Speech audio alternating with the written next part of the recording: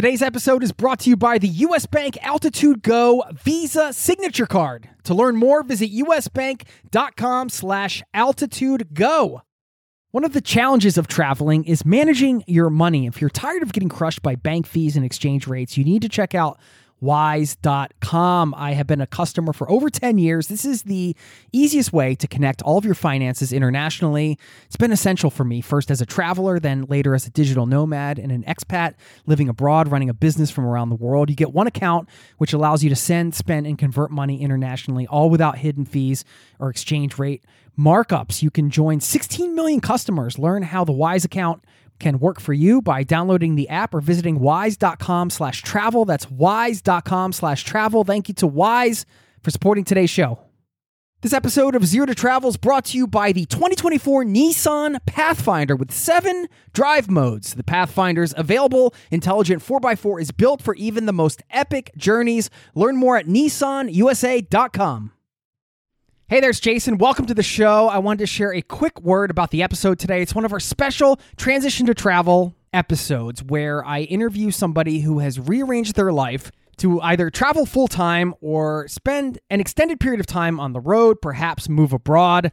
And I record 2 interviews with them. The first one right before they leave to talk about some of the anxieties, the fears, the things that led up to the decision, and all of the sort of lessons we can pull out from what it's like on the journey before the journey is what I call that time where you're preparing to leave for an extended period of time and you have to make a lot of big decisions in life.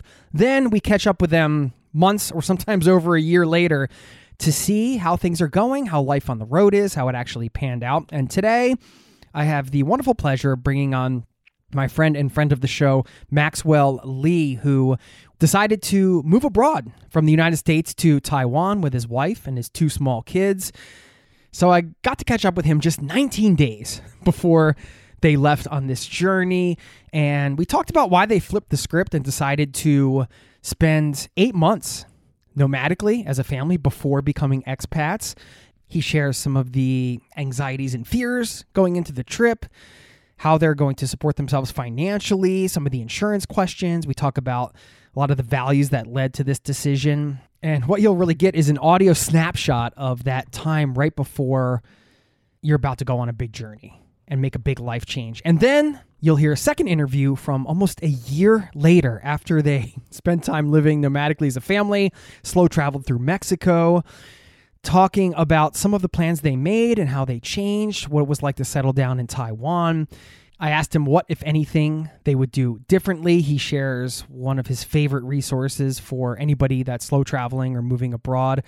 And really the intention here with these Transition to Travel episodes is to give you a realistic snapshot of the reality of that, not the Instagram photo version of that, but what is it like? What is somebody feeling when they're about to make these big life changes to get on the road and travel full time? And then how does that experience match up with the ideas they had on the front end? These take a lot of tender, loving care to produce. Obviously, this episode took over a year to make. So I really hope you enjoy it and you're able to pull out some of those key lessons for yourself, for your next trip, perhaps. Maybe you're in the process of making a life change like this. We're all in various transitions in life at some point. So I think there are some universal themes here that you might find helpful to you. And I really hope you enjoy the show. So without further ado, let's get into it. Welcome to the Zero to Travel podcast, my friend.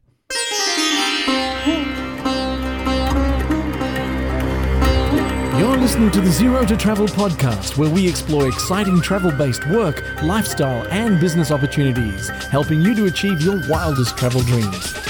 And now your host, world wanderer and travel junkie, Jason Moore. Hey there, it's Jason here with ZeroToTravel.com. Welcome to the show. Thanks for hanging out, letting me bring a little travel into your ears today. This is the show to help you travel the world on your terms to fill your life with as much travel as you desire, no matter what your situation or experience. And talking about filling your life with travel, this is the reality of it, what you're going to hear today. These Transition to Travel episodes has been a mini series I've done over the years. I don't have loads of them, but I have quite a few. They take a long time to produce, and I really hope you enjoy hearing these 2 interviews today done 11 months, almost 11 months apart. You'll hear them back to back. And I just want to say to Max, thank you for taking the time to do this. We actually got to meet up in Portland, Oregon before the second interview. So we talk about that. And one thing he brought to my attention is that somehow I never said, welcome to the Zero to Travel podcast, my friend, which is my customary kind of introduction. I guess because we have this friendship, and I guess I'm just so comfortable with Max. He's such a cool, like, laid back dude. I don't know. We just started talking and I kind of forgot to formally welcome him. So Max, I apologize for that. And I'm going to say right now, Maxwell Lee, welcome to the Zero to Travel podcast, my friend. And thanks for recording this episode. So let's get into it. I will see you on the other side with some thoughts. Max brought up a couple things that I want to pull out. One of these is these two common fears.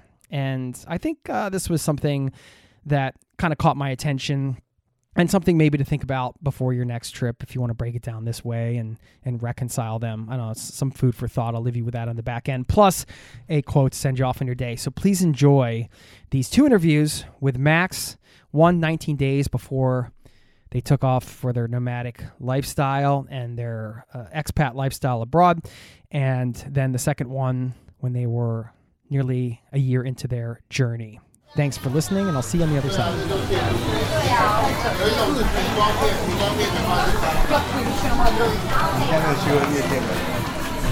Man, this is exciting.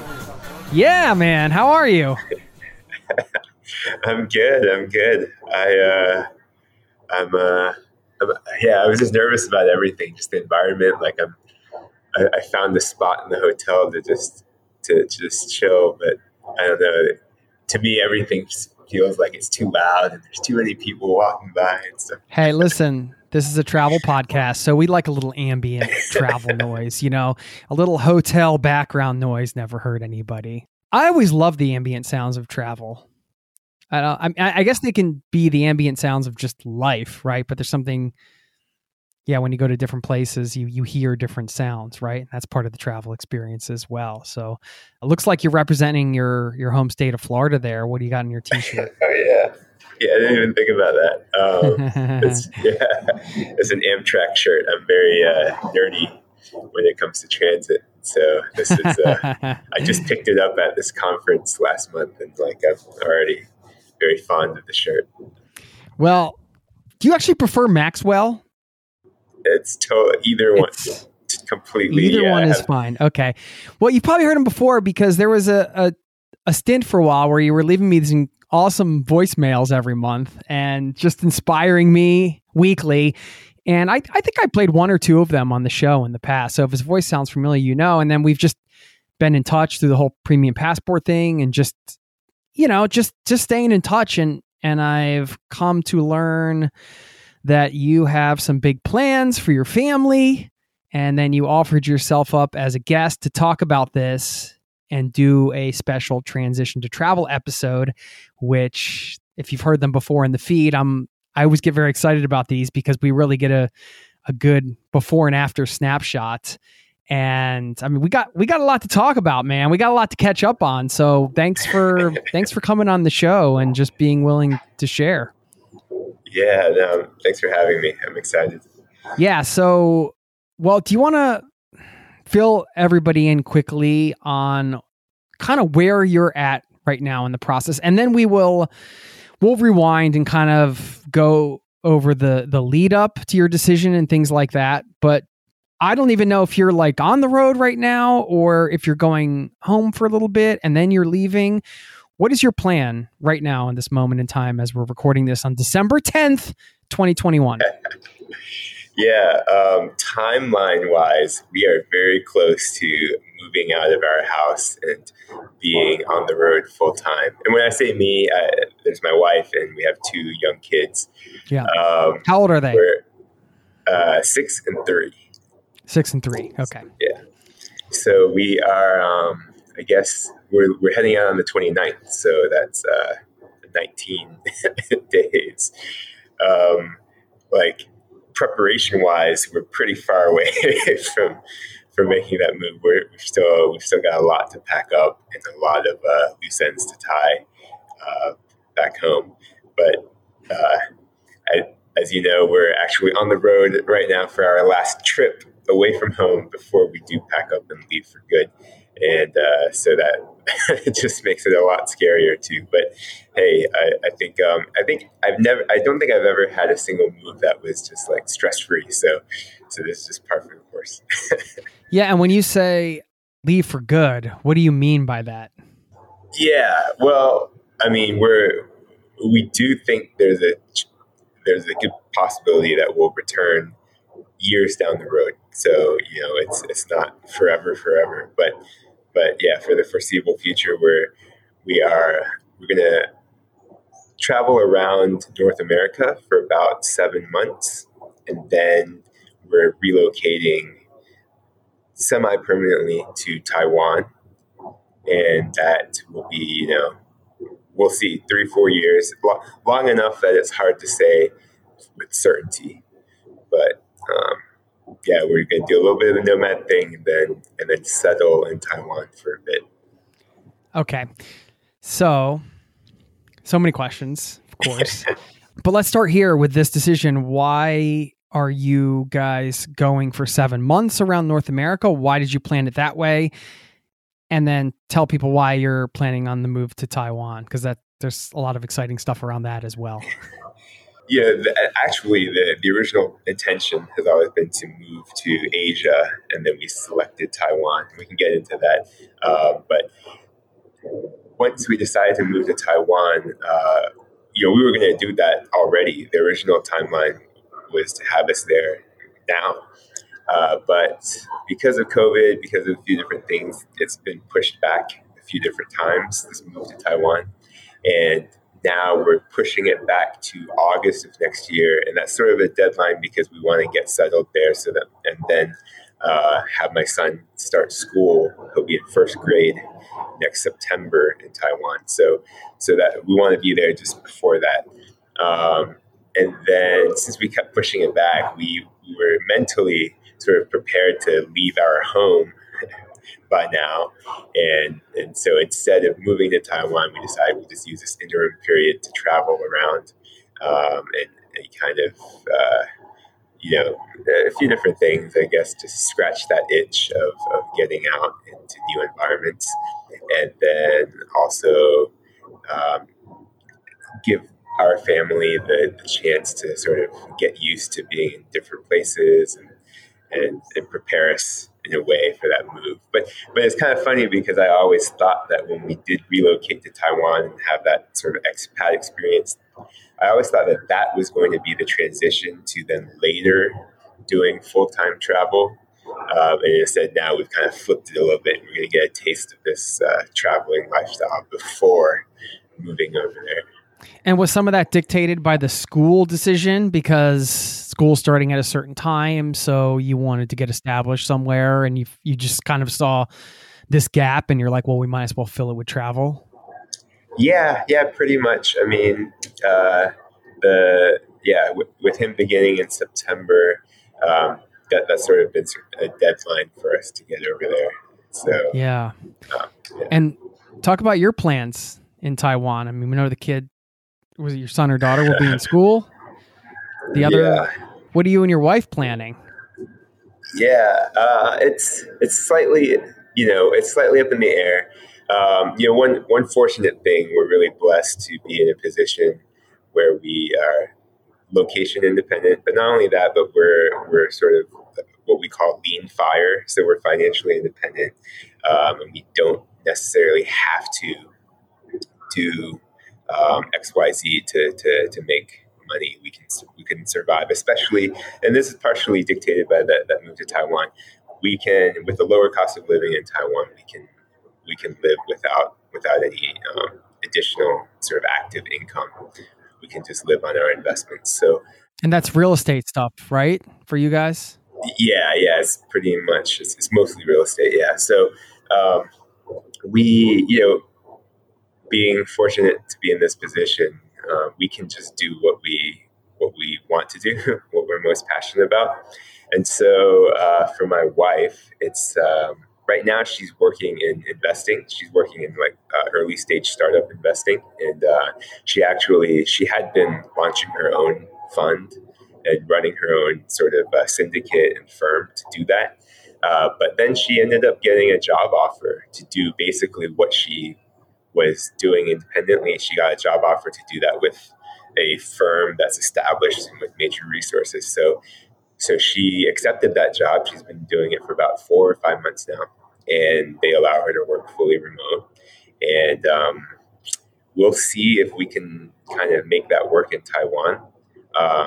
The only question mark there is scheduling, because she's fully remote, but it's more or less on a West Coast U.S. time zone sort of schedule, and we don't know if it'll really work asynchronously if she's in the opposite time zone. Yeah, right. So we'll see. I mean, that's partially why we decided to nomad around North America, was to try and be close to that West Coast time zone. But if she doesn't do that, she'll probably want to pursue something in that space, either looking at launching her own fund and firm again, or something similar. And then for me, it's music, and that's you're going to become a star. Well, what's funny about that is there's something in Taiwan called the gold card, which they use to sort of, they say it's to recruit sort of highly trained, highly skilled professionals. And one of their categories for the gold card is for the arts and culture. And I just kind of sent an application on a wing and a prayer to see if they'd accept me. There's very, very few gold card holders in the arts and culture category.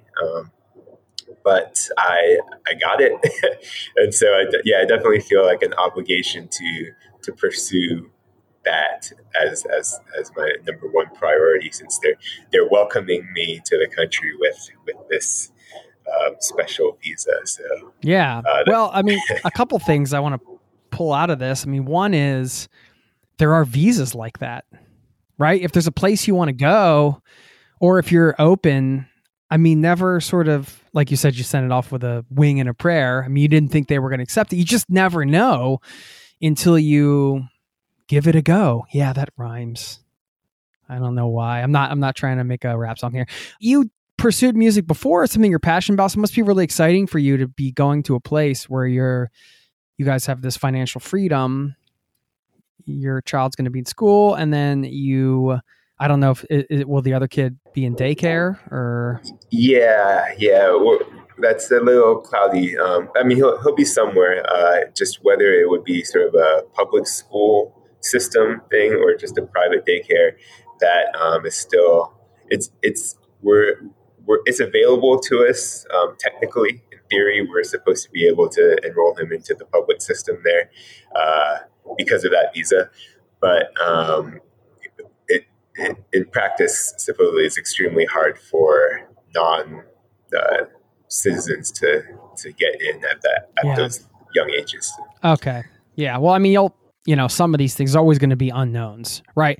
We'll talk about some of the other unknowns a little bit later, and maybe some of the fears you might have around those. But if any, I just think it's a great reminder that there are all these types of visas out here. I know my friends Kaz and Craig, they also got and other people I know have gotten a visa to be in the States. They're from outside of the States.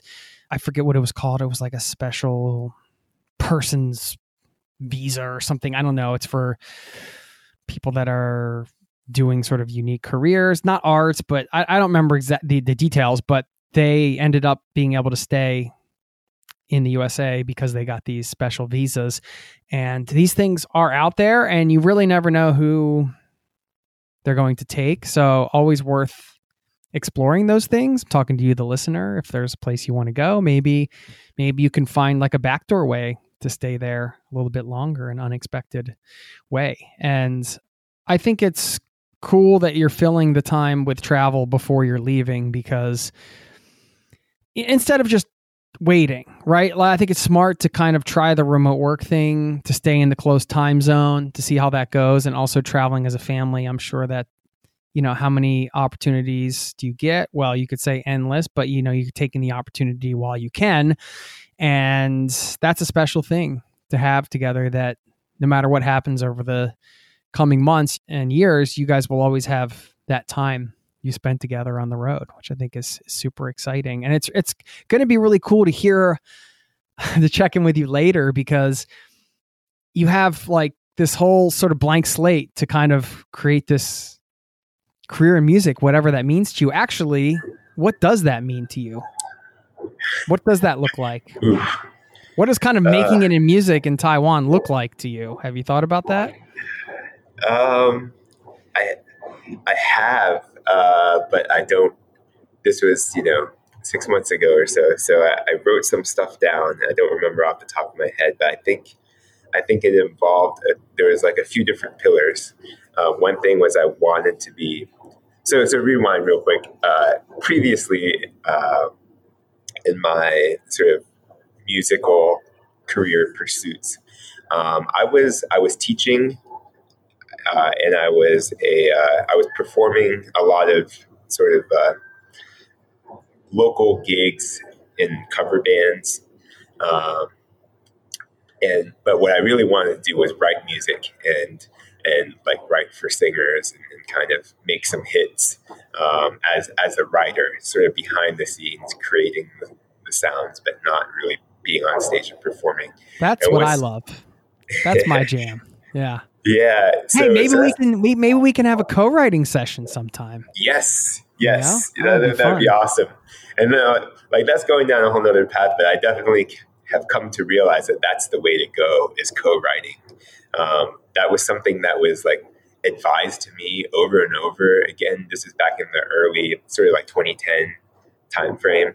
And back then I just didn't have it conceptually that I felt like very comfortable writing music myself, but then trying to do it collab with random other songwriters, it just scared me. But now I realize that's what people do. I mean, that's sort of the industry and the business, is just networking and co-writing with as many people as possible, so that you kind of spread your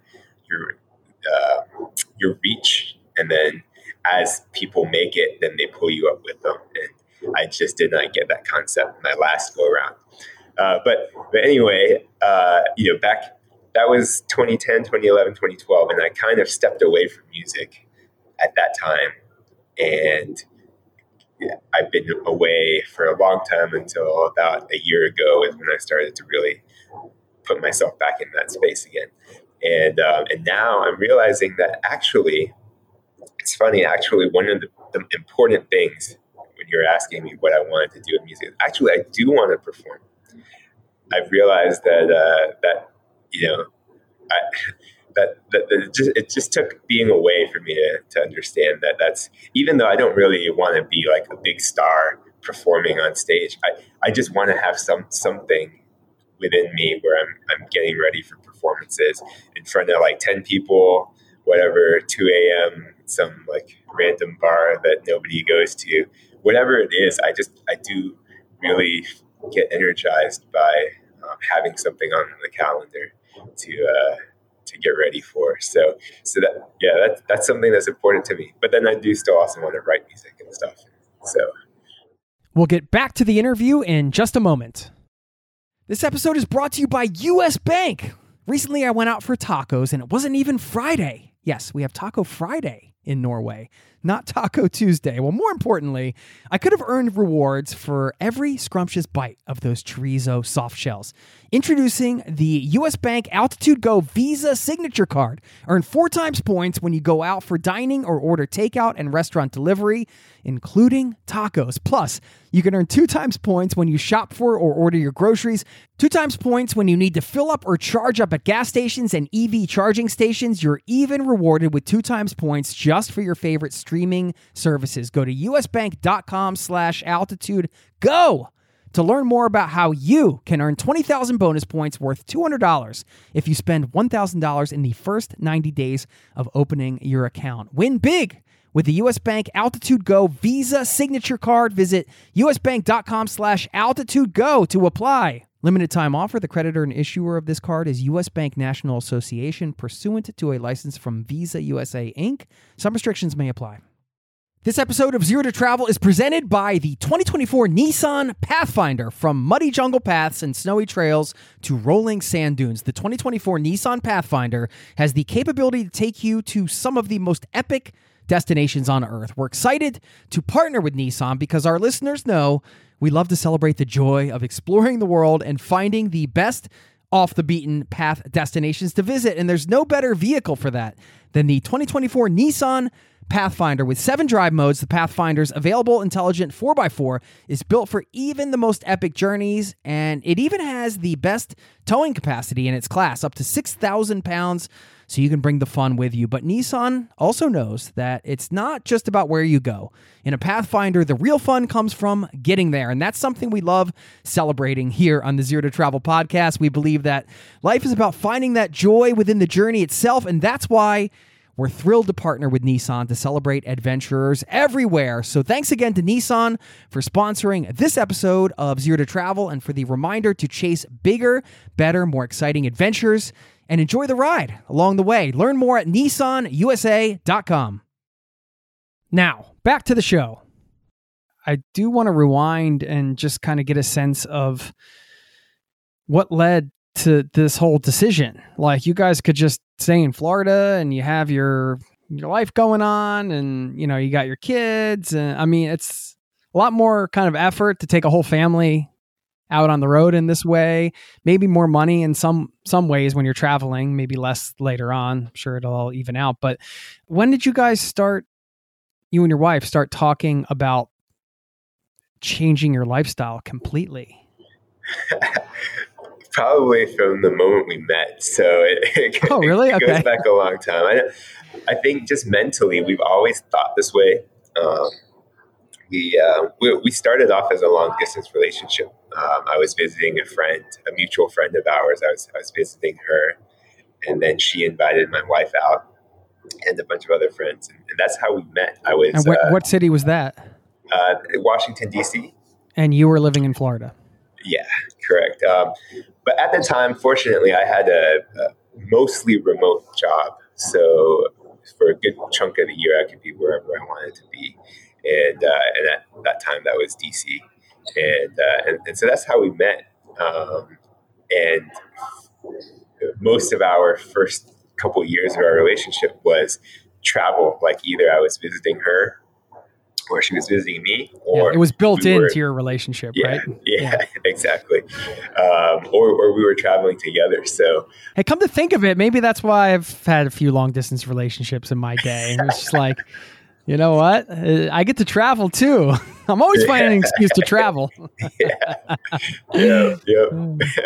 So, it's just always been an important, I guess, theme in our relationship and in our lives.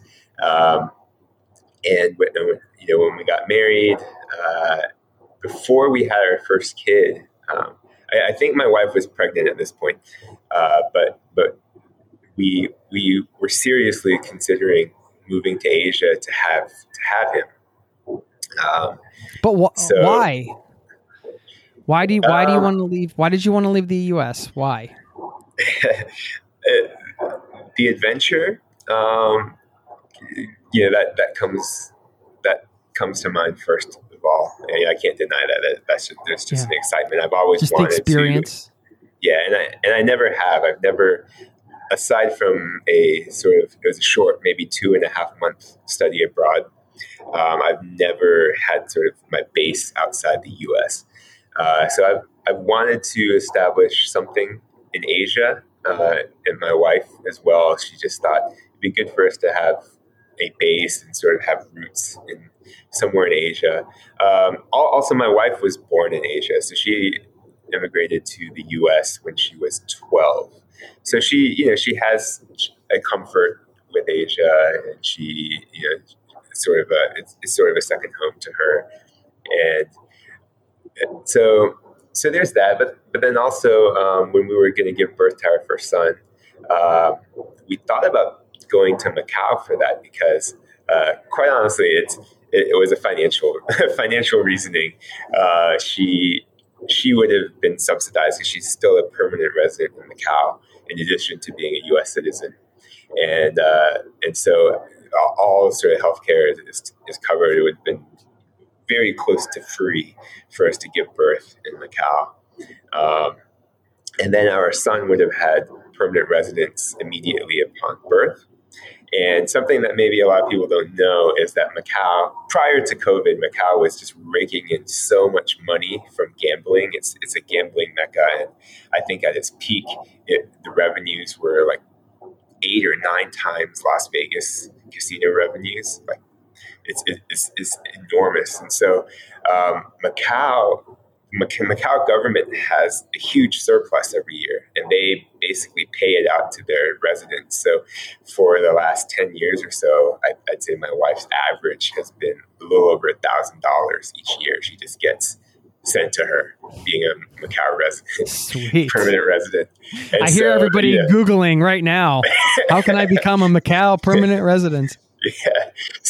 So she is. So if our son was born there, I mean, think about the potential windfall over the course of his life. So we strongly considered doing that, and then adventure for me. So we thought about that, and ultimately we were still sort of tied to our home in Florida and our business that we were running, and so we decided not to sort of uproot all of that. But yeah, going back to before my son was born, we've been really, really strongly considering a move to Asia. So you must be feeling pretty on top of the world right now, having talked about this for so many years. And now I know you're going back and tying up some loose ends and everything like that, but it's actually happening now after many years of discussions and adventures with, your wife and talking about it. And it must be, how do you feel? Are you... You nailed it. I mean, obviously there's a mix of emotions, but yeah, just exciting, and I do feel great in a lot of ways.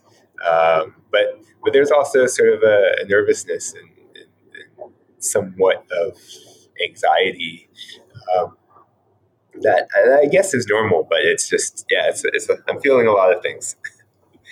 Okay, well, let's talk a little bit about that, because yes, I think that is normal, but this is always a very important part of the conversation, because I really love to discover what some of those fears are, and then later find out, were some of them legitimate fears? Did they come to fruition, or were they just, kind of a mindset?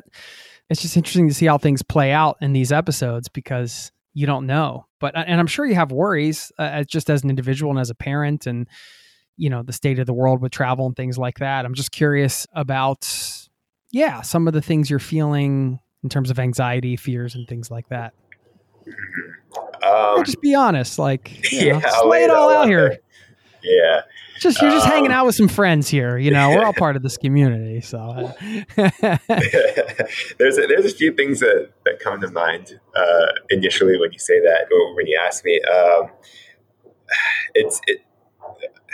I'll start with the practical, and then move to sort of So practically, I mean, I mentioned that we're sort of financially independent, but it's with real estate, and to some degree, I still kind of keep my fingers over things, and it's not like it's not like it's totally operating on its own. So I do have worries about leaving and being far away from our properties and sort of our operations. I had intended to really, really have things up and running smoothly by now, without me. I mean, and I don't. I do still have to watch over stuff. So now I'm kind of thinking, all right, while we're traveling around North America, I can still manage it, but I definitely have to have everything completely out of my hands and feel confident in it by the second quarter of next year, so that when we do move to Asia, I'm not constantly pulling my hair out and worrying and checking up on things. So that's one thing that comes to mind. Another thing is that when we decided to travel around North America, I had a lot of options available. But we ended up settling on Mexico. And, my mindset, I try to be as realistic as I can be and get informed from many different viewpoints. But I would say sort of somebody who hasn't really dived into it and also hasn't really thought a lot, doesn't have the mindset of traveling all over the world. Like my mom, she's very, very nervous about us going to Mexico. And so while I'm not, because of her concerns, it just amplifies sort of me having to make sure that everything is good and everywhere we're staying is as safe as can be, and so forth, because I want to just make sure that there's as little worry as possible for her. And so that's another aspect of the fear that I have.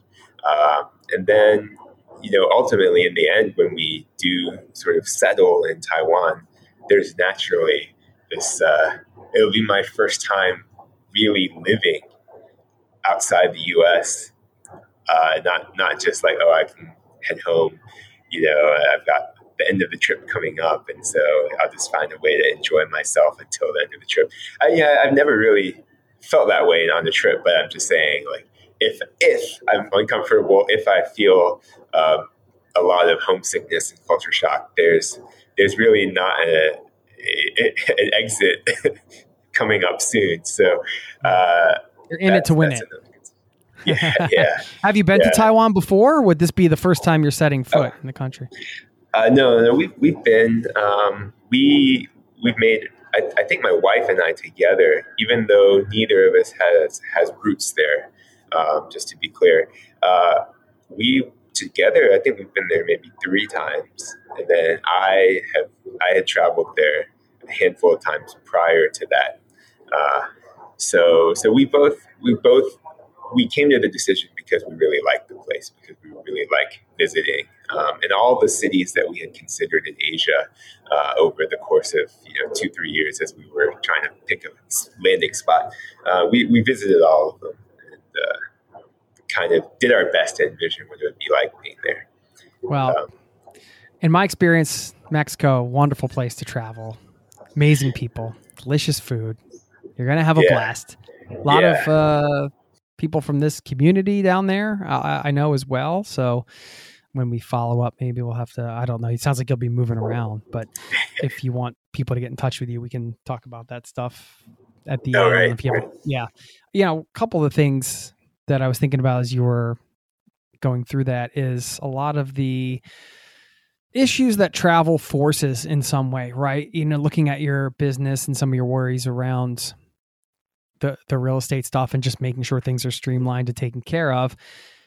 Just by doing this trip, it's like forcing you to automate your business even more, which I think is a great thing. You're like, all right, well, I've got these time zone challenges. I want to have the freedom to pursue the music and all that stuff. So I better kind of get my stuff together. And I sometimes travel, I know it's done that for me in the past with my business, right? I remember I was going on a trip and I'm like, I just don't want to deal with this daily. So I have to figure out a solution so I don't have to.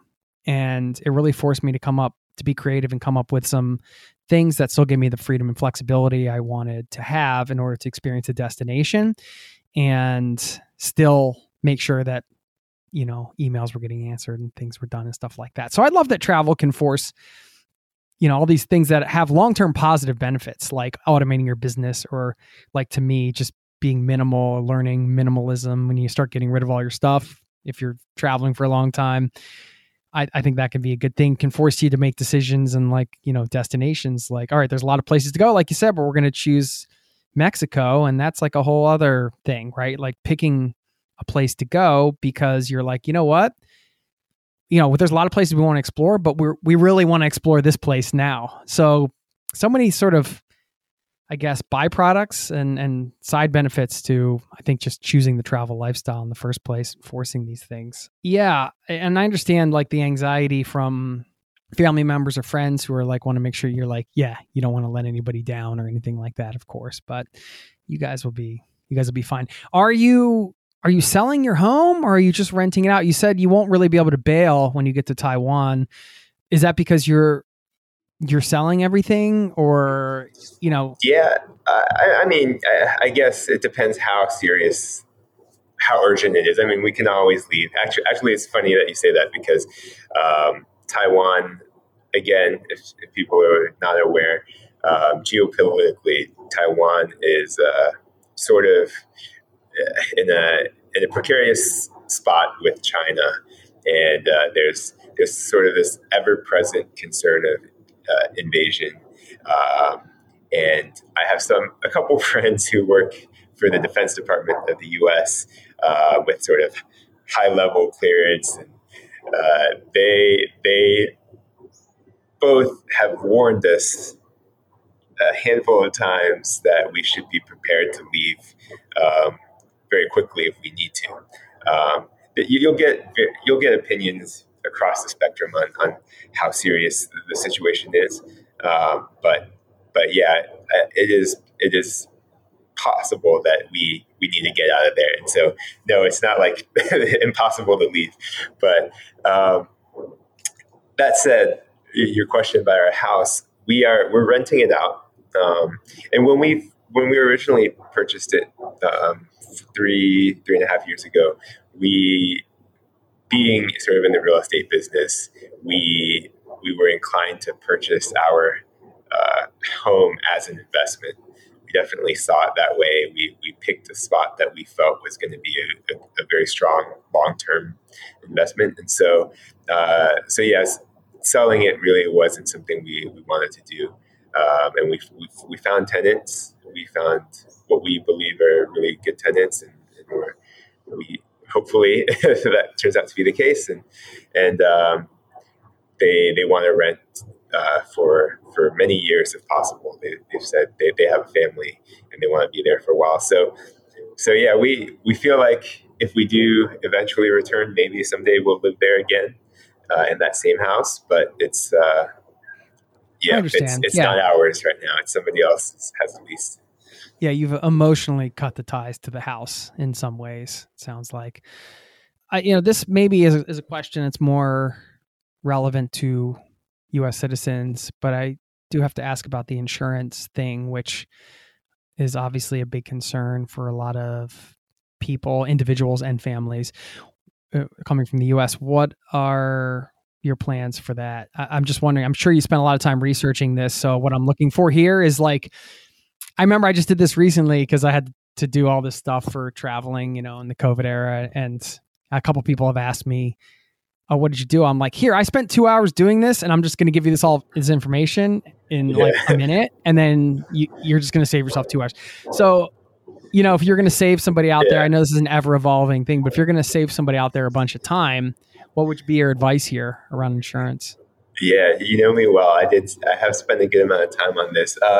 But actually what we're doing, so my wife has health insurance with her job, that I mentioned, her recent job. So in the U.S., we're good. When we're traveling, we're actually taking two separate trips to Mexico. So overall, it's going to be maybe about 6 or 7 weeks at the most at one time. I think 6 weeks is our maximum sort of trip, and we're doing 2 of them, 5 weeks, 6 weeks, something like that. And so we're not really going to be out of the country for that long of a period. And so I had considered getting some travel insurance to supplement when we're down in Mexico. But I have a Chase Sapphire Reserve card, and that has pretty decent travel insurance as it is. I've had to actually use it before from a trip a couple of years ago. And, it's not huge, but it patches things pretty decently. There's medical benefits within that travel insurance that they offer. We're just going to go as is, just with the U.S. Coverage, and then our credit card benefits for our time in Mexico. And then when we moved to Taiwan, actually this gold card visa that I mentioned, it enables us to have to enter the national health insurance of Taiwan immediately when we land. So Okay. so So it's like a multi-faceted approach, if you will. Yeah. Yeah, and I think that's a really important tip to pull out is do your research around your credit cards and what types of benefits they offer, because I've certainly saved a lot of money over the years just being knowledgeable of the fact that, for example, my credit card covers certain aspects of rental car insurance. So then you don't opt for the insurance that already covers because the card covers it. So you're not paying double for something you're already covered for. It's just, it can be a pain kind of sifting through and figuring all that out. I don't know if they always make it easy. It depends, I guess, on the company and depends on what cards you have and all that kind of stuff. So this is just general advice to take a look at the cards you have and see what you may be covered for and you may not be covered for, and make sure you supplement what might be missing. It's a great travel tip. Thank you. Let's talk about how to get rich. I'm just kidding. No, but I mean, that's pretty spectacular. I mean, you guys are a young couple and I'd say relatively young, right? I mean, you're not the retired age, Sure. Nobody can see right now because this is audio, but how old are you guys? We're late 30s. Yeah. Okay. 30s, yeah. So maybe you can just give everybody the 30-second overview on what the FIRE movement is if they haven't heard that before, because I think that is a philosophy that kind of drives the investment decisions, right? Yeah. So, I mean, FIRE is something, I think on the surface, it's kind of like, duh, right? Who wouldn't want to do this? And it's basically like just make enough money. Financial independence, retire early, or some derivative of those words. And basically, I think the initial thing people think is make a ton of money so that you don't have to work anymore and you can just retire, right, and do whatever you want. But the critical piece is less about making more money and more about investing it while also reducing your expenses. So, all good things for anybody, right? Whether you're on board with FIRE or not, right? Absolutely. So, so there's some people who preach FIRE or who really are devoted to the concept, but who live an extremely minimalist and frugal lifestyle. And then you have sort of the fat FIRE concept, which is more in line with, I guess, what you might just think when you first think about it, which is high income earners building a huge nest egg and then living sort of luxuriously. But there's people all over the spectrum and everywhere in between, and so I think what binds it and unifies it is that you are sort of aware of your budget and your expenses and kind of living within your means and making sure that you're able to save and invest a large portion of what income you make while you're making it. And whether that means you're really tightening your belt and living very frugally so that you can save up more and then continue to live a frugal lifestyle. That's one way to do it. And the other way is opposite, and we're kind of in the middle. So that's what we're going for. And it's something. I think we certainly had some mistakes along the way, and we're just very fortunate that we got a good boost. I don't know if that's sort of replicable for most people, but I just have to put it out there that when we started our real estate company, we had a bit of capital to start with. Some people start with nothing, and then it's much harder in the beginning. And then two, we were very also well connected, so we had a lot of people who did have tons of money who wanted to work with us. So that really helped us out a lot. When it comes to real estate investing, and we didn't even know about the FIRE movement and all of the stuff when we started our real estate company, is just that in the industry of real estate investing, that's kind of the default idea is, how many units, how many properties, how many doors do you need to get to your like freedom number, and not have to accumulate more. And so the FIRE concept is already sort of built into a lot of real estate investing terminology, and people who want to do that. So we were kind of working towards FIRE without even knowing it initially. Cool. Yeah, that makes sense. And there is something to whether you're on board for the financial independence, retire early thing. By the way, if you can Google that, there's tons of research. I think like there's all kinds of Reddit threads, and I don't know if you have any resources that are your favorites to share, if that's something people are interested in.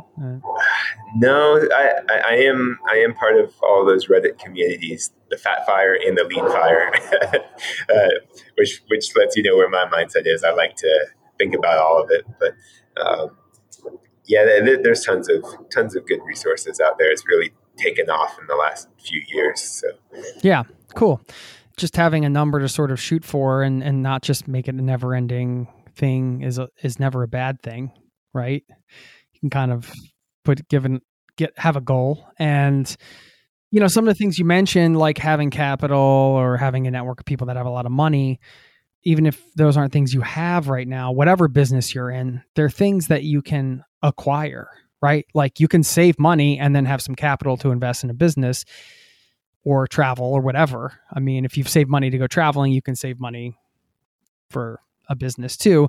And everybody has the ability to get out and meet people and put yourself in certain circles.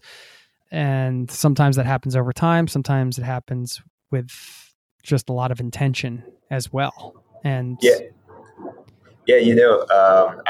I've mentioned that when I talk to people, when I get asked that question, I've mentioned, how we were really well connected and we had access to capital that wanted to be invested. But now that I think about it, from what you're saying, it really is, if you have good deals and good ways for people to invest their money, then those investors and that capital will come.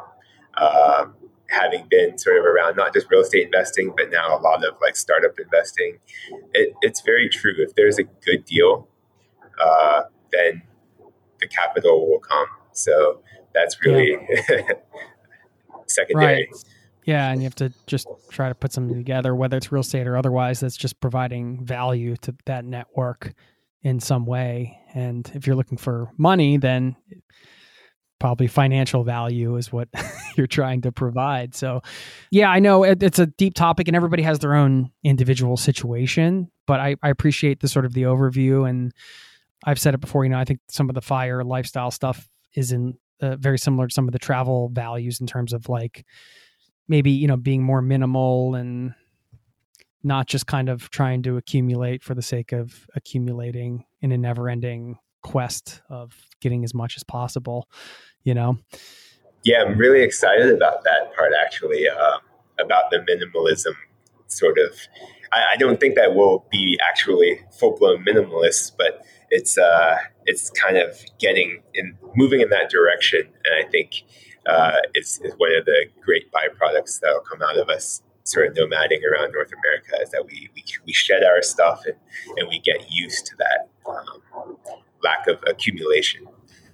Right. And it will be really interesting to hear how, when we visit with you again in some months, how the traveling portion went, and then what it's like, the expat life. I think, I have some things to say about that, having lived abroad for a while. I would love to have that conversation, or I welcome that conversation with you after you've been settled down, and to find out, if some of those fears were coming true, or how you feel about all that and what's going on with the music stuff and everything, man. So my son, I was just going to mention, my son, my older son, I don't think he fully grasps the concept of what we're doing yet.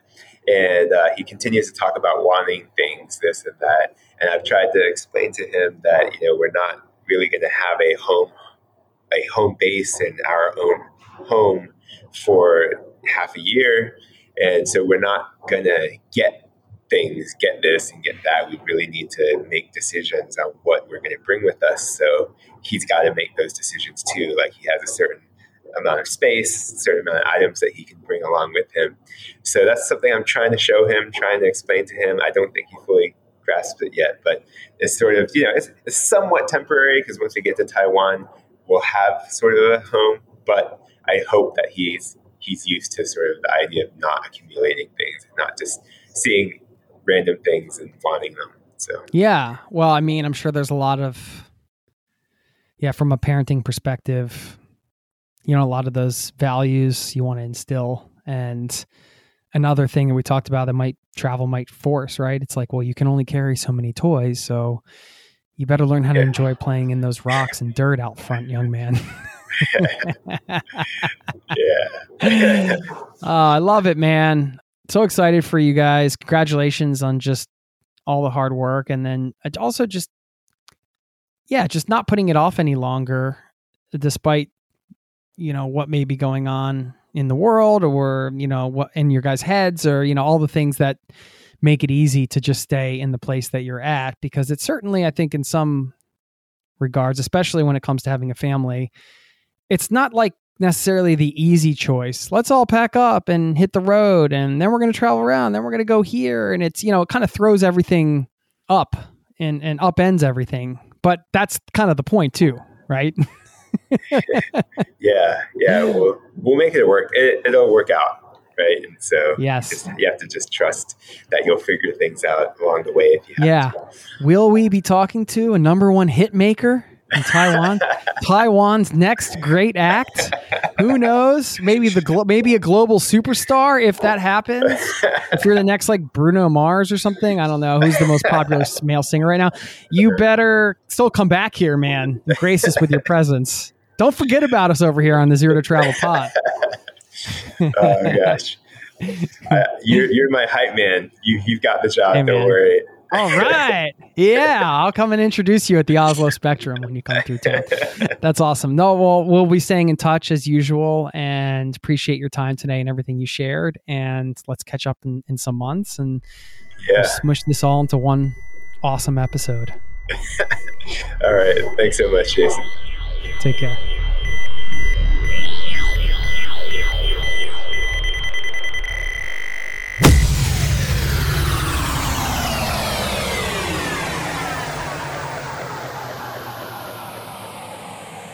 What's up, man? Whew. Yeah, I don't know. It's things are good. They're happening fast, but yeah, I don't know. I'm ready to, I guess, reflect. I haven't taken time yet to stop and think about everything, but now's your time. I mean, speaking of time, we just went through the time machine. Well, actually, we went through real time, but for people listening to this, they just heard our interview from almost a year ago, believe it or not. Almost a year, 11 months, a little under 11 months at the time of this recording. And of course, a lot happened, right? A lot. Do you know what the highlight of the past year was, though? What? That I got to meet you in person. Oh, stop it. That was great. I was going to mention that. Yeah, we got to hang out in Portland, Oregon, and, briefly kind of discussed doing the part 2 then, but it was a little too early, I felt like, and also, we were just hanging out and doing random Portland things. So, but that was great. That was really cool. It would have been great to do it there, but that was so nice to get to hang, and hope it's not the last time. For sure. Yeah, definitely. That is the highlight of my year.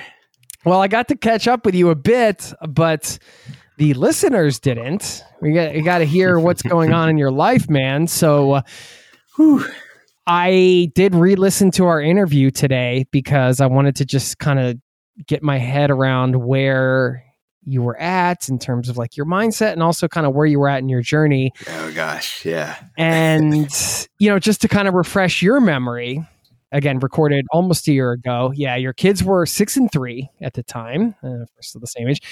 You were 19 days from heading out. You weren't ready to go at all.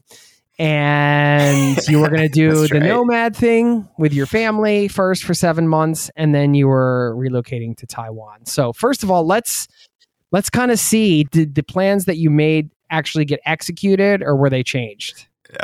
Pretty much. I think, let's see, my kids are now 7 and 4, so they've both had birthdays. You just took me back to, the chaos of leaving our house. Wow. Those 19 days. I had no idea the innocence of Maxwell back then, but like I'd say the week prior to actually starting our journey was just the most intense. And I don't want to go through that again, because clearing out our house and just getting ourselves ready to go was chaotic. Well, wait, on that, let's get some advice. Like, what would you do different for anybody else that's listening that's going to be making this transition? I mean, there's the train of thought that if you are moving, it's always going to be stressful. I mean, if that's just your disposition, then I don't know what else I could do differently. It was just very stressful. And the only thing perhaps would be to get started sooner. But I mean, I don't know. I don't know how viable that is. You seem so laid back to me. Are you like a stressful guy, would you say? Or no, I'm pretty laid back. So I'm rarely too stressed. And that was one of those times that I got a lot of loose ends to tie and things. Yeah. I may have been too laid back in the time preceding. So that would be the bit of advice there, I guess. Don't be too laid back leading up to it. Because you talking about that now is bringing back some mixed memories. Starting to have PTSD. But we launched our sort of our world schooling campaign, if you will, traveling around the world. I say around the world, traveling around Mexico and the U.S. For what ended up being 8 months, actually, instead of 7.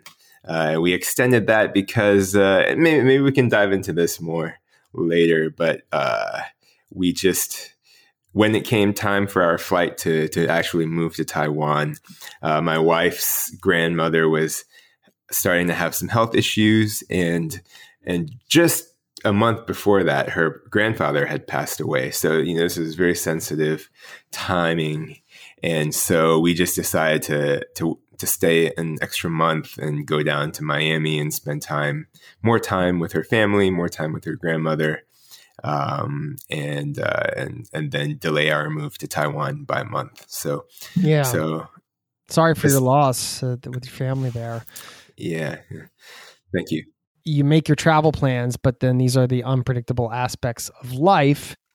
You just never know what's going to happen, which is why building as much flexibility as possible is always good. I mean, it sounds like you were, pretty easily able to kind of extend and make that decision. And that's wonderful that you guys were in the position to be able to do that. And terrible, hard to deal with things for your family, but you guys got to be there. And that's so nice. I mean, obviously her grandfather's passing was tough. That actually happened while we were in Portland. So you knew a little bit about that.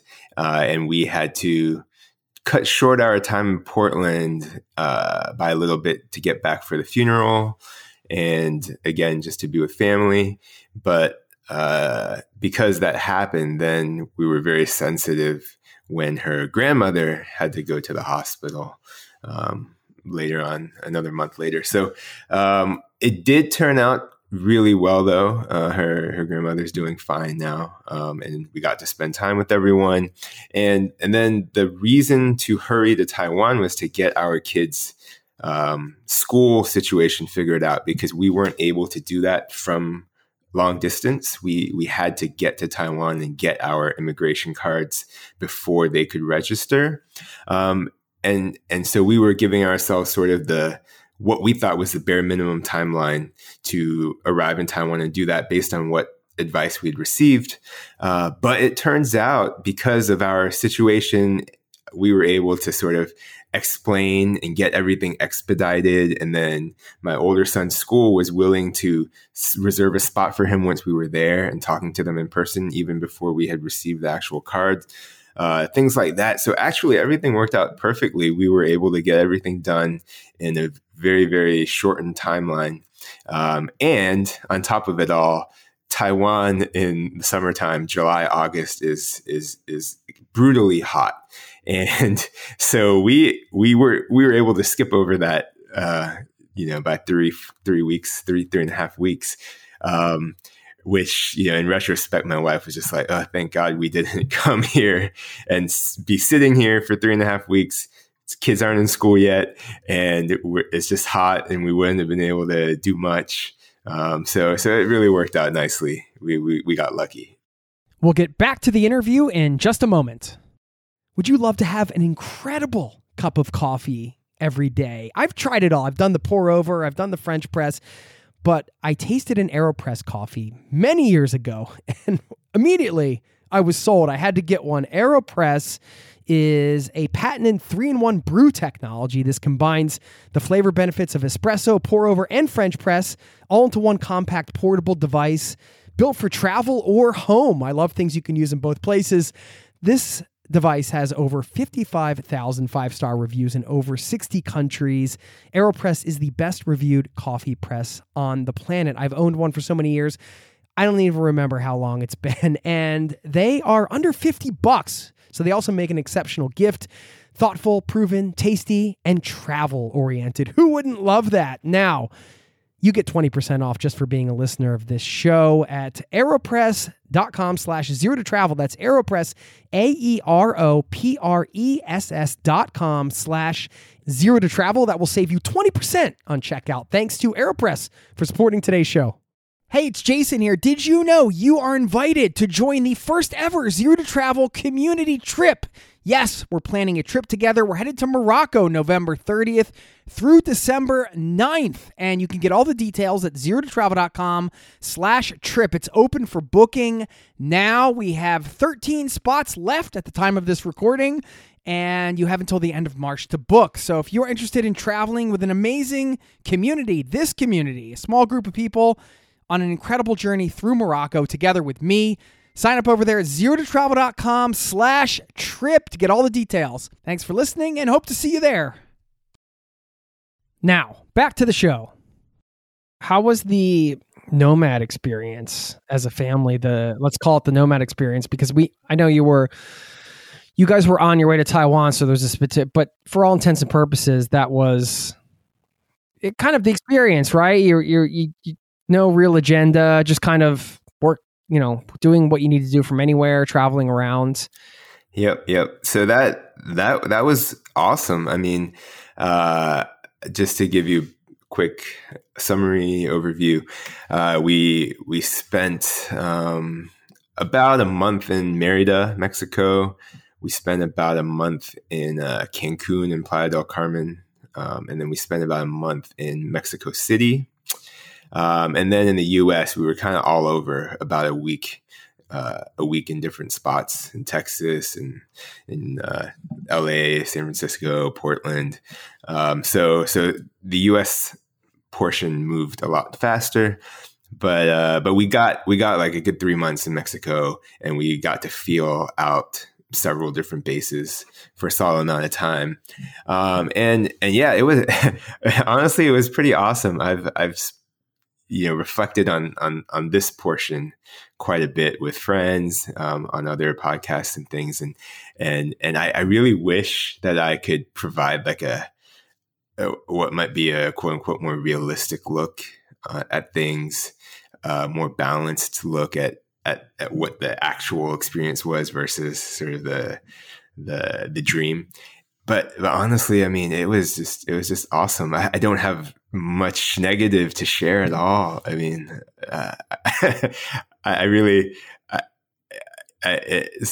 just thinking about it sometimes, looking through pictures is just like, I can't believe that actually was real, that happened, that we got to experience quite a bit without being too stressed or anything. It was just, it was a great experience for my family. So. Yeah. Awesome. What are some of the pros and cons between the slow travel and the fast travel? Let's call it that. Yeah. Well, it's probably obvious, but with the slow travel, we really got to settle a bit in places, which was my goal for those Mexico cities. I really wanted to get a feel for what it would be like to be there longer term, potentially for the future. And you get to, it's easier to get work done, I guess, if that's part of the equation for you. And certainly for us, it was important during that stretch of time.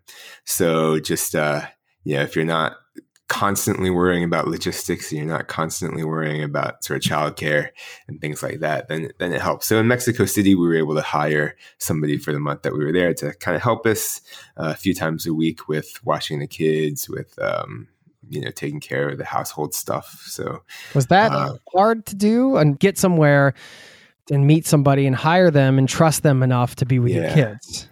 Yeah, well, certainly you have to be willing to trust.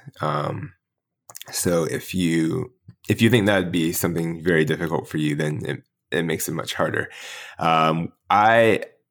We traveled a lot even prior to this nomadic experience. And so I had a lot of experience kind of looking for childcare on care.com, there's this app called Bambino that's kind of like an Uber for babysitters. And so we've used those a few times. We've found daycares that allow drop-in in different cities that we've been to in the past, in Chicago and Detroit, just from previous traveling experiences. So that is not that's something I'm sort of conditioned to doing. And so for Mexico City, actually, what was interesting is the person that we found wasn't really through the normal channels, like sort of the nanny or babysitting established channels, but this was just somebody totally random in one of the expat groups who was looking for some extra work. And so I talked to her quite a bit back and forth to get a feel for her experience. She had worked in childcare previously, and she's young. She was like, I think late 20s, but going back to college kind of situation. And so it seemed like a good fit. And once we saw her in person, so, pretty much everything that she did was with us, within our presence. So that also helps. It's not like we're just having somebody watch our kids and we're not there at all. So we did let her take the kids to the park a few times after a few weeks. So, but initially we were always around. So there's, that helps.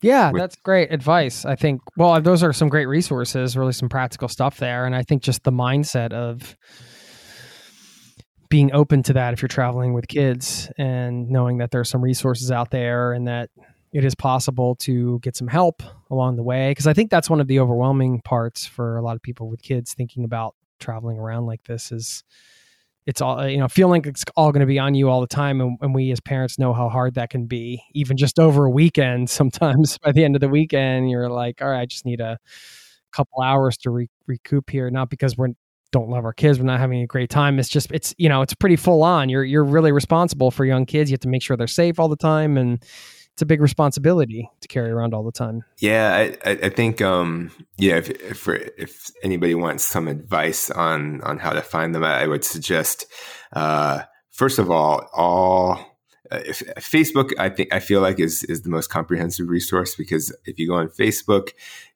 generally speaking, you'll find groups for all the mid-sized in larger cities around the world. There'll be some Facebook group there for expats, or if you're lucky, for families and for parents. So if you just type in XYZ city and parents, or XYZ or families in XYZ, that's the best chance of finding a group. And if there is an established group there, then they're the best resource, because you have tons of parents who are sharing,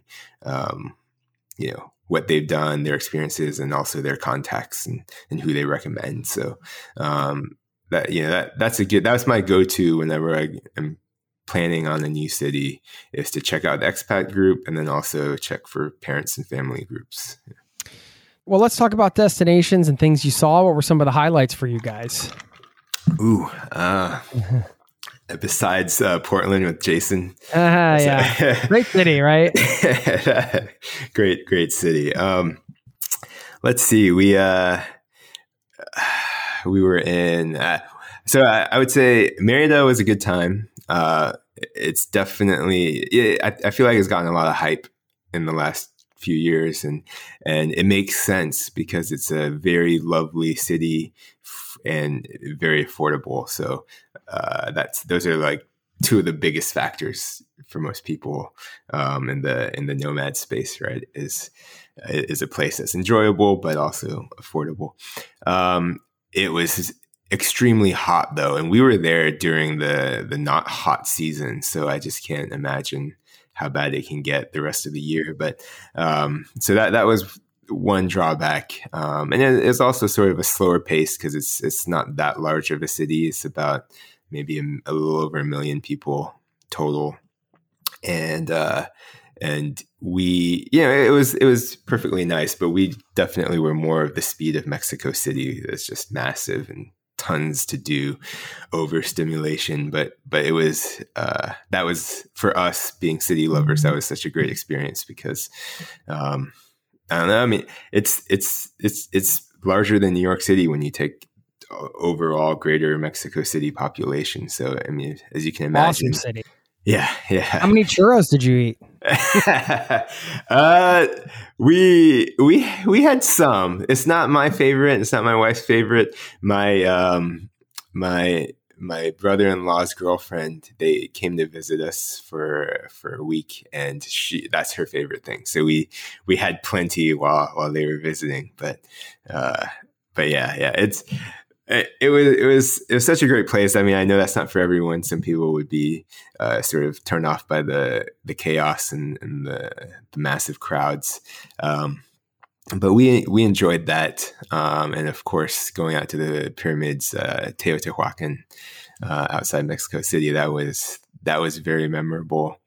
And I hosted a world schooling pop-up hub while we were in Mexico City, which was great. I have a friend who runs the World School pop-up hubs, and she basically organizes these events for 1 week in cities all over the world. She sort of oversees it, but other people can host them actually on the ground in the city. So we hosted the one in Mexico City, and it's just a chance for families to connect, other sort of traveling families, nomadic families, to connect and have sort of that community for the parents and for the kids. So for us, it was great because then I got to meet other parents, but also my kids got to hang out with other young folks. So Mexico City is a place that we definitely plan to go back in the future. It's a good amount of time you spent on the road with the family, and sounds like you had a good mix of, basing in one place and moving around a lot. Have you noticed any change in the relationship between you and your wife or your kids, or just their personalities from traveling around? I'm just wondering, has anything around the travel experience changed the family dynamic in any way? There's nothing extremely noticeable. As you kind of alluded to, we were a traveling family before the nomadic experience. We just, shorter trips, but we traveled around a lot. We had done an around the world to Asia previously in 2019. So kids were used to it. Yeah. But I guess the one thing I could say pretty definitively is that our kids got tighter with us. With mom and dad, probably not with each other. They're at an age where they still kind of are standoffish and fight a bit, Tell me about it. Because our kids are pretty much the same age. Well, mine are 6 and 4 right now. So yeah, there's a lot of like begrudging love between them, but it's like, he's like my best brother. Friends, but they fight all the time. Yeah. So I feel like that was tangible, that they just, because they're more or less spending all their time with their parents.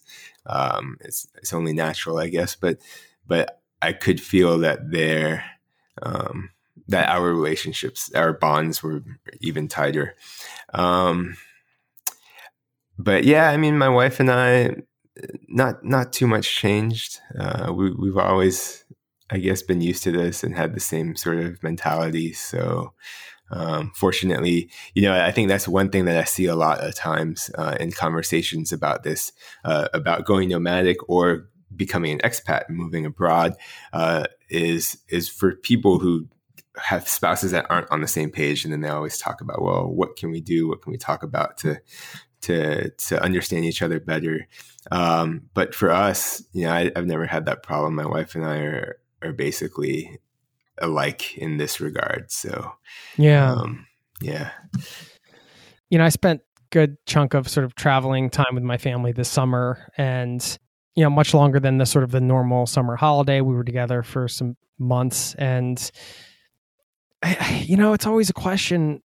You never know. Is there a right answer? It's just an experience, I suppose. But, the sort of the Western, let's call it, or at least the setup in Norway, or a lot of times in the States, like, you have the kids, they go to daycare, they come back, you're together at certain times of the day, but often those times are just like around work. And when you're traveling, you're together all the time, and they're more incorporated into your life. It's just two different experiences, two different ways of parenting. You mentioned world schooling and some of these other families that kind of adopt this as a thing full-time, homeschooling while you're on the road and whatnot. I don't think there's a right or wrong answer. It's just, it always brings up the questions for me, like sometimes I wonder, like, what's right for your family? I don't know, like what you said about getting closer as a family kind of resonates, because of course they're spending more time with you. So, and parents, kids want to spend time with their parents, but also it's important that they socialize and meet other. The debate rages on, and there's no right answer. But I just wonder if you ever kind of struggle with that or think about it, or just I think that there's no right answer. I can say that first. It's really family dependent, but even for certain families, still there's no right answer, because they're both good options. So certainly for some, really depends on the family. Some families really, the kids just aren't cut out for it. I don't know, that carries a poor connotation, but it's just not a right fit. And I get that. I see that a lot in world schooling conversation. And the toughest part probably is when you have multiple kids and some really, really want the world schooling life, and then some don't, and then that makes it very tough and tricky. And if we got to if we were in a circumstance where my kids were divided on that, and we were looking at world schooling, I think I would opt for staying based somewhere for the one that needs that, because I just want to be sensitive to my children's sort of environment and what they need, what kind of support they need to progress and develop. So I don't know if that does happen in the future, which if we let me just say, if we are again looking to world school, which we are not currently, I'm not sure if that was clear or not, that we're currently based in Taiwan. But in the future, if we're looking to world school, I think that our kids will be up for it. They certainly have indicated as such so far. But that's a tough thing. I think if I realized that it was best for my kids not to do that, then I would have to let that go for a bit. It's wonderful to be together all the time, and there's a lot of different parts of life. And I agree with you. There's no, it's got to be right for everybody, and what's right might change, in a matter of months. Let me add that though, that for world schooling, I mean, there's just so many different ways to approach it. And so there's plenty of ways for the kids to socialize and get that aspect. So it's not like they have to miss that just from world schooling, especially now. There's so many resources and so much infrastructure for building communities of families and kids all over the world who are doing the same kind of thing. And then also, there's plenty of schools built for this. Well, I say plenty. Relatively speaking, there's not a lot, but these are also popping up a lot now, and the infrastructure is improving for schooling resources for kids. And so there are places where your kids can kind of experience the traditional school life while you're world schooling, even if you're moving around for a few months at a time. They could kind of plug and play with a new school that runs the same system, and have families and kids all around. So, yeah, cool. Tell us about Taiwan. Yeah. So we ended up heading over in mid to late August. And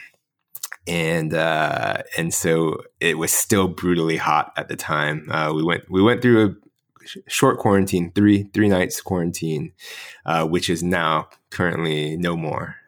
There's no more quarantine in Taiwan. But at the time we had 3 nights. And then when we stepped outside to experience the city, it was just like the sun pounding, like you walk a block and then there's just sweat dripping down. So that was what I was anticipating, because I had visited at the same time in the past and just knew it was going to be hot.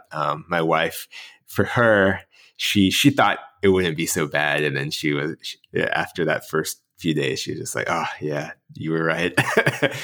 One of the few times I get to hear that. So that was definitely something we remember, and it kind of furthered our resolve to leave every summer. So we'll be in Taipei for the school year, and then we'll leave every summer to go somewhere else, not as hot.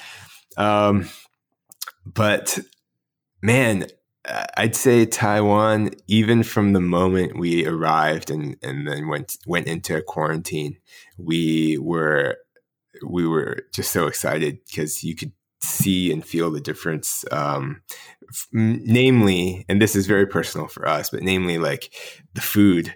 During our quarantine, we were just like ordering off of Uber Eats every meal constantly. Like every single thing was amazing, was delicious. And our kids, especially, are just like, this is the best food we've ever had. And my son, he cracks us up, but he's had a lot of good one-liners, like, how does Taiwan make food this good?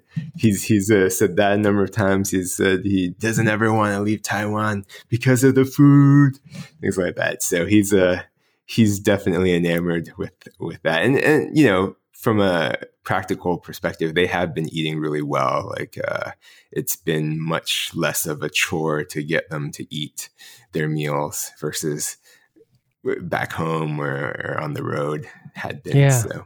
Yeah. Just better quality of food in many ways. Yeah. I mean, for us, I know it's a very subjective thing, but for us, yeah, it's Sure. been tremendous. So I love those kid one-liners. My son had one the other day. He was like, does Lady Gaga go swimming? Like, what? Okay. That's a random question to pop into your head. But so if anybody listening has the answer to that question, just because of all the makeup, maybe. Like, how does it stay on?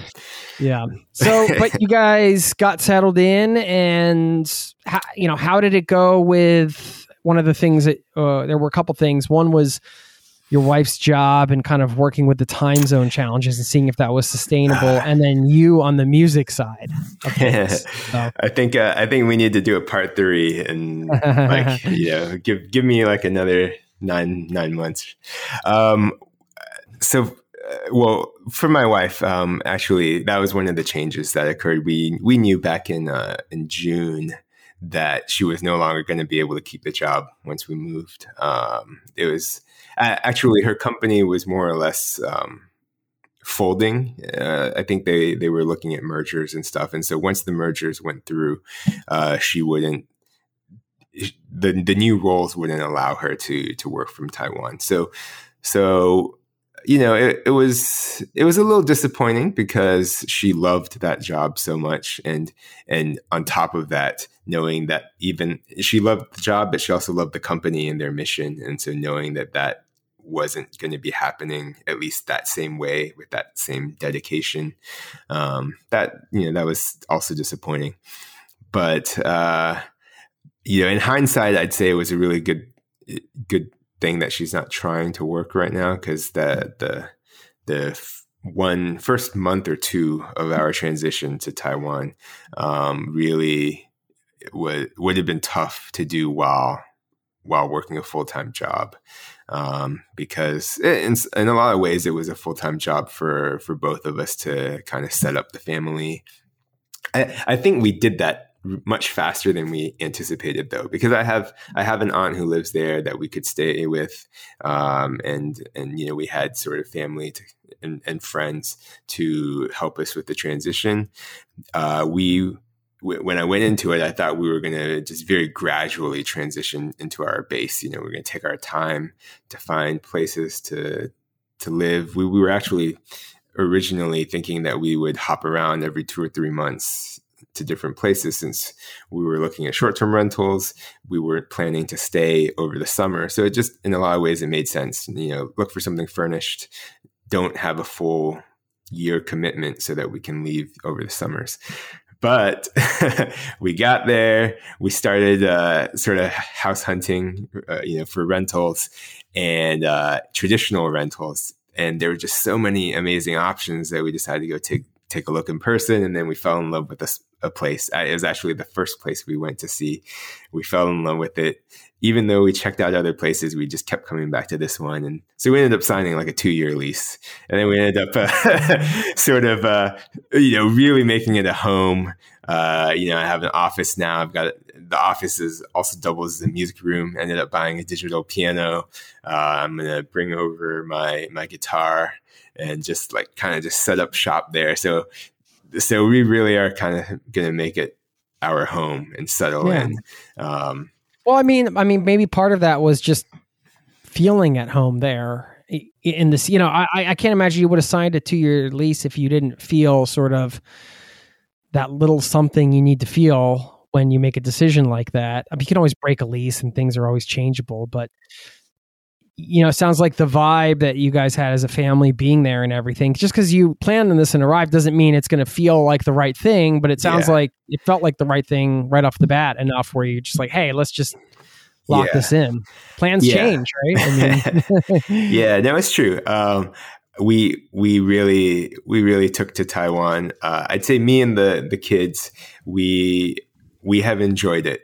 But it's really been my wife who has just I think she found her place for life. Really? Wow. In a lot of ways. I mean, she's also sort of a transient person by nature like me. So, maybe the better way to describe it is, for this time in her life, this is like the best place. But it has been like, we just arrived and she just, you could see that, like, she had found the place that it was meant to be. I mean, she absolutely loves it there. She's gotten super involved in so many things, and really helped our family get settled, my kids in their schools, and things like that. Because, but as I mentioned, that's kind of been a full-time job, at least for the first month or so, was just like getting our house, getting everything in order. Even though it was partially furnished, we still ended up getting more things.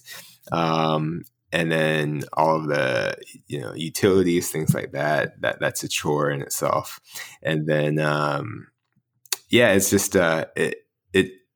and also in the beginning, the kids' school was kind of shorter days until for preschool, my younger kid, they were advising sort of keeping him on half days until he got comfortable. So those first 2 weeks, it was like we dropped him off and then we were heading back to pick him up. Like, what's going on? We didn't have time to like get anything taken care of. My older son, so in first grade, in elementary school in Taiwan, they have short days, half days for 4 days out of the week. So just one full day. And so, so with my older son too, he was kind of getting dropped off and picked up, it seemed like almost immediately. But after a couple of weeks with him, then we enrolled him in sort of like the full day care. So even though school gets out at noon, he would stay and they'd like watch him, help him do his homework. There's some extra tutoring and stuff until 4. So now we're sort of back to a full day with both of the kids. And so that helped, that has helped a lot in getting things squared away. But yeah, my wife, she was getting involved in philanthropic networking groups, courtesy of my aunt, who is just super involved in so many things in Taiwan. So she's helped my wife get plugged into a lot of things, business networking groups, things like that. And so my wife just kind of found her place in her community in so many different areas. And she just, and then for the food for her too, like that's probably, I'd say for her, that's the largest factor.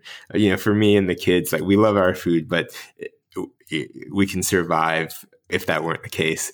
But so she's just fallen in love with Taiwan very thoroughly, and so we'll see what the future brings. But right great. Now she loves it. Yeah, the help you got from your aunt certainly, that certainly helps a ton. But you can find somebody in a place, like, even though that's hard to, research out or whatever, these are sort of the unpredictable things, if somebody's listening and they want to move to a place and they're like, well, I don't have an aunt there. You can often find some really nice people, whether it be another expat or somebody like that, who can be a conduit to kind of bring you into different parts of a city. I remember the first time I went to Buenos Aires, I met an expat guy, and he just like kind of took me under his wing for whatever reason, and just we ended up like traveling a bunch together and doing a bunch of cool things together. And you just can come across those people, and whether you have them in your family or not, it's nice that people on the ground are willing to kind of like take newcomers in and show them around. It's funny. There's another family with several kids, young kids, and they connected with me in one of the Facebook groups because we were moving over more or less at the same time, and I feel like we kind of, it just worked out where we were able to help them get settled. I'm sure they would have been fine without us, but what ended up happening was I got our immigration cards right before they did, so I was able to tell them exactly what to do when they went into the office. And then the second home that we looked at, that we liked a lot, but just not as much as the first place, we ended up telling them about it because they'd been looking for houses for weeks. And so then they went to take a look through our agent also, who we set them up with. And then they love the place, so they put in a deposit, and that's actually where they live now. And then at my son's preschool, she was looking for a preschool. I told her we were checking this place out. You're paying it forward, right? And then, she's her kid is in that same preschool, and then her older kids are going to my son's elementary school. After he enrolled there, we told them, it's a good school. You guys should go check it out. So they ended up. Our kids are all at the same 2 schools, and they're living in the house that we looked at. So have you penned any hit songs yet, or what? One of the things you said, part of the gold card visa, you kind of felt obligated to pursue this music thing. It's one of the reasons you guys were there. But, you also have life circumstances and things. One of the things I'm pulling out from this conversation, then I want you to answer this question, but, it always takes longer than you think, I think, to settle into a new place in some ways. A lot of details to figure out and stuff. So be forgiving on yourself if you haven't, made the progress you wanted in your business or your music career or whatever. But yeah, for you, has it been something that you've been able to, that was one of the things you're like, I had to find the sort of the balance, the time to work on it and things like that. You're totally right. I mean, I have to be forgiving to myself and allow myself the space I need, instead of just saying, man, you haven't done this, you haven't done that yet. Well, especially for creating music, you need space and time. It takes a while. Yeah, definitely. And I think especially for me, because I'm trying to get back into it, and I haven't really been in the music space for many years, and so it's really it's tough trying to get that back and remember what were the things that I needed to get my creativity going. So at the same time, entering this, I always knew this is the kind of thing that I could keep pushing back, because I did that for many years. It was a few years ago, even when we were in the US, that I was like, okay, I'm going to start doing music again. And then I just keep other things getting in the way. I'm like, yeah, I'll do that later. Since it wasn't a habit of mine anymore. It's just easy to postpone. And so, there's that. There are those two issues that I have to reconcile, whether I need more space because I need other things, I need to take care of other more pressing concerns, but also am I just delaying things just for the sake of putting it off? And so, long story short, I need to hit the ground running on that. I think we've actually missed. I forgot to mention that right now I'm not in Taiwan. I left for the U.S. A week ago to come back to help my dad with a major surgery he was undergoing. So, is he doing okay? He's recovering really well right now. So it's I guess they've said I didn't want to bring it up unless you did, because well, I mean. Yeah, not to get off topic, but that's a whole nother thing I felt like is worth discussing, is the whole expat move and then being away from family and this type of situation. Let's talk about it, because we're on that now. Okay. I mean, for us, because that this was a factor in our discourse for the last few years, was my parents are getting older. It's and we are location independent. Should we be moving closer to them, or should we be moving to the other side of the world? Yeah. And that was a popular debate, of course, for everybody. And that was a tough thing for us to make a decision on. And it's why it's a large reason of why we didn't move years ago, is that we kept thinking, I don't know if this is a good time. But, of course, the reality is if you keep waiting, then it'll never be a good time. But of course, sure enough, when we finally do make the move, and we were moving with the idea that my parents' intention was to come with us, just a few weeks later, they actually had flights to come to Taiwan and live with us for like half a year. But then my dad started having health problems right after we left. And so that's been tricky. Fortunately, it does look like they'll probably still be able to come over. Of course, it's just delayed, but they'll probably be able to come over early next year. And then we'll have a good half a year together at that point as well. So we're still not apart that much, but yeah, it's something that it keeps coming up, and it's reinforced the idea that we have to stay flexible and do what feels best for all of us. So that's a great way to go about it. I'm glad to hear he's doing a lot better, and this is a big part of life, right? Your parents getting older. And then, like you said, I mean, to your point, it's like, well, if you wait, they're only going to be that much older. So it's such an individual situation. But to think about setting up your life in a totally other country, and, you've been able to do that in a pretty short amount of time in the grand scheme of things, to come back and do it again if you have to is, again, you can always change your mind, reverse decisions.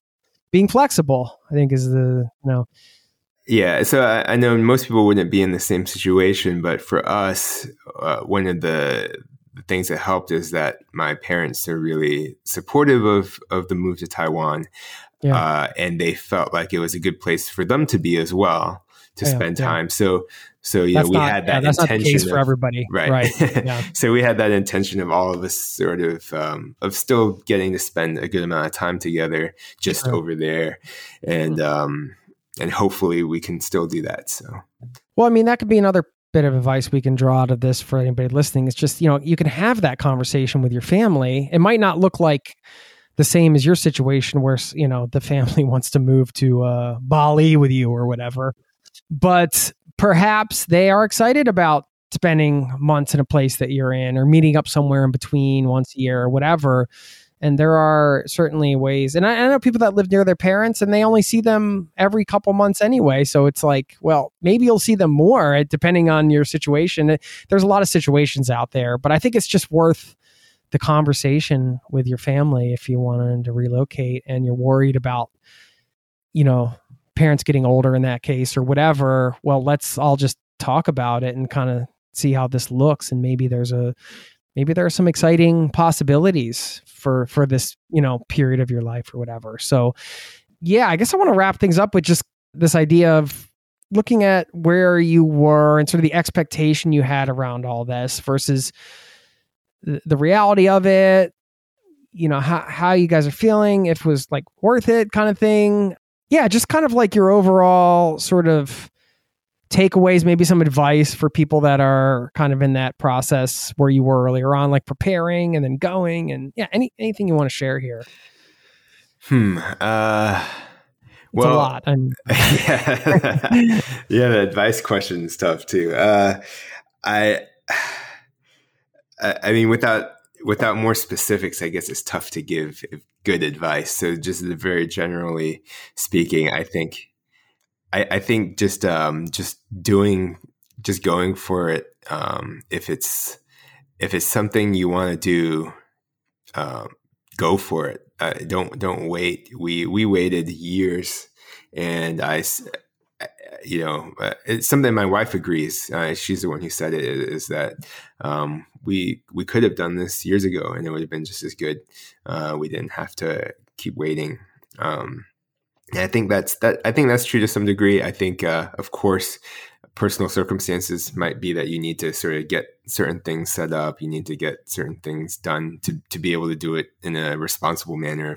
If that's what you want to do, you can also throw caution to the wind. I think things will work out. But yeah, I think if realizing that this is something that's very doable, I think is what I would, in hindsight, if I were going through everything again, I would tell myself that I can do this sooner and I can make it happen. It's personally more doable than you might think. Yeah. I think we're seeing that now as it becomes more mainstream, as more and more people have that location independence, I think, and are doing this, and are choosing to travel. I think people are realizing it can be done. But yeah, for me personally, like I go back like over a decade and think I could have done this when I was a solo and single. And I was just, and I thought about it back then, and I was just afraid to go for something like that on my own. So,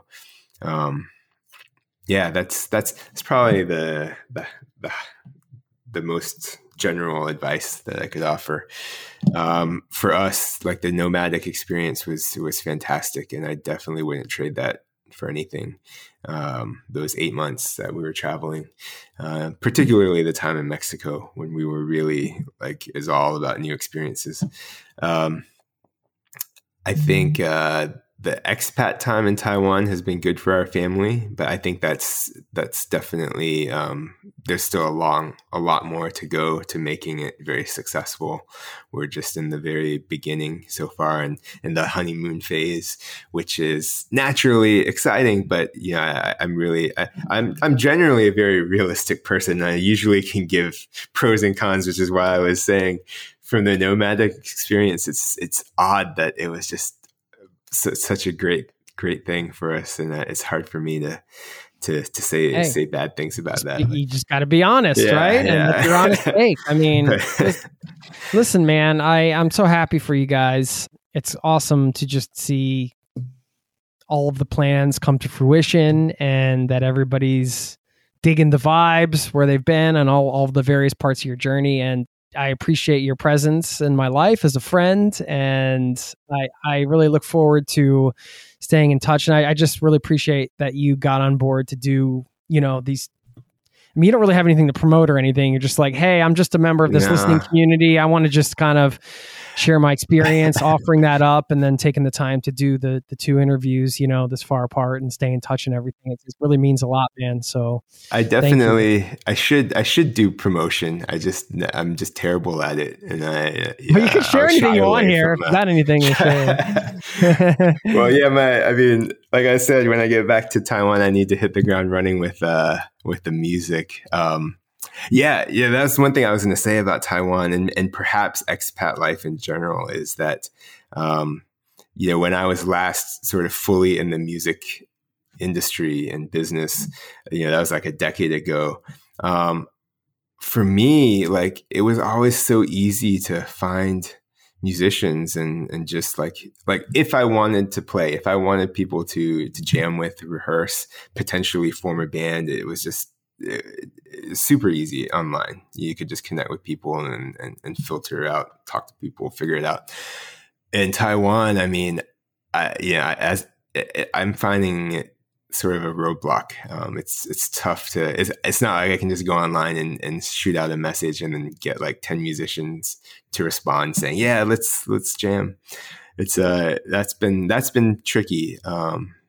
Partially because of the language barrier, I guess. That's probably a large part of it. I'm not very fluent in Mandarin, and I cannot write at all, read or write. So that just, from an online perspective, perhaps that makes it tough. And so I'm limited to a much smaller pool. But yeah, I just haven't really known exactly what to do or where to go. When I go out to shows and stuff, then I do meet people. And so that's probably the best way to go about it. I did not do that a lot the first 2 months that we were there. So that's probably something I'll need to do. But that was just something I had noticed when I was there, is like, I didn't give it much thought beforehand, because it's in the past when I've needed to meet musicians and find people to play with, it was so easy. And so I just didn't think about it before getting there. And you'll get there, man. I mean, like you say, you haven't fully dived in, and yeah. I had the same experience here in Norway, and when I kind of had that intention to start playing music with people, and then I started really kind of putting myself out there a bit more. Like the bass player in our band, I met him at the playground. He was there with his daughter. The lead guitarist, he's a guy that was just my neighbor, and I just basically brought up to them, "Hey, do you play?" I just started asking all kinds of people, "Hey, do you happen to play music?" Whatever. And so it'll come, man. But I'm still waiting. I want to hear. You can get back, you can get settled. I'm hoping that we're connected on WhatsApp, and I'm hoping to start getting some audio files sent over. Like, hey man, here's something I'm working on. What do you think? Right. If you need a little accountability buddy there, I appreciate that. Putting myself out there. Listen, man, I'm wishing you and your family all the best and good health to your dad. I guess I'd be remiss if I didn't put it out there. So I don't have a good landing spot. Like, my website is a mess. But I guess if you go on YouTube, you could find the music that I'm going to be working on, but a lot of the music that I've done in the past at Project Maximus. So that's my handle on YouTube. And then just the non-music stuff, I have a YouTube presence as well. That's Firewalking Journey. So yeah. Yeah. Okay. We'll find those and link up to them in the show notes. So perfect. I need to follow your journey. Thanks, man. I appreciate it, Jason. It's always fun to chat and catch up. Absolutely. Let's do it again soon.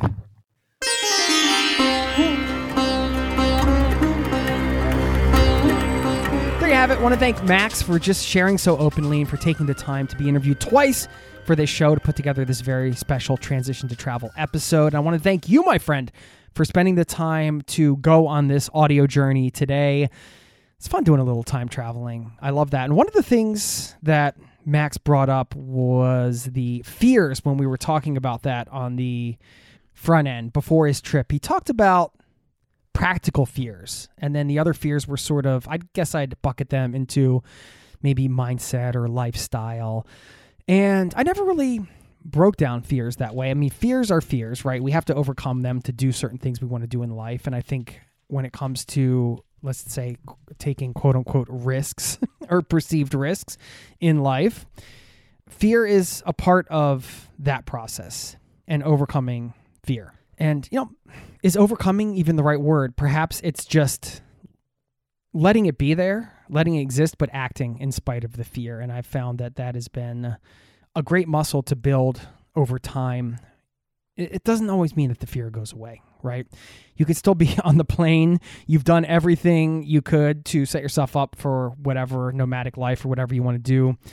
And there you are. You're still kind of nervous, and maybe a month in, you're nervous about other things. And there's always stuff to kind of be worried about and have anxiety about. But when we think about practical fears, these ideas of what are we going to do for insurance, let's say logistics or, flights or whatever the case is, I feel like in some ways, maybe the practical fears might be good to tackle first if you're stuck, because those are solvable problems, right? Like some of the practicalities behind travel are just solvable problems. It's not rocket science. I mean, if you look out there, you'll see there are plenty of people living this lifestyle, doing it, filling their lives with travel, and written tons of articles about it, as you know, if you've done research on anything.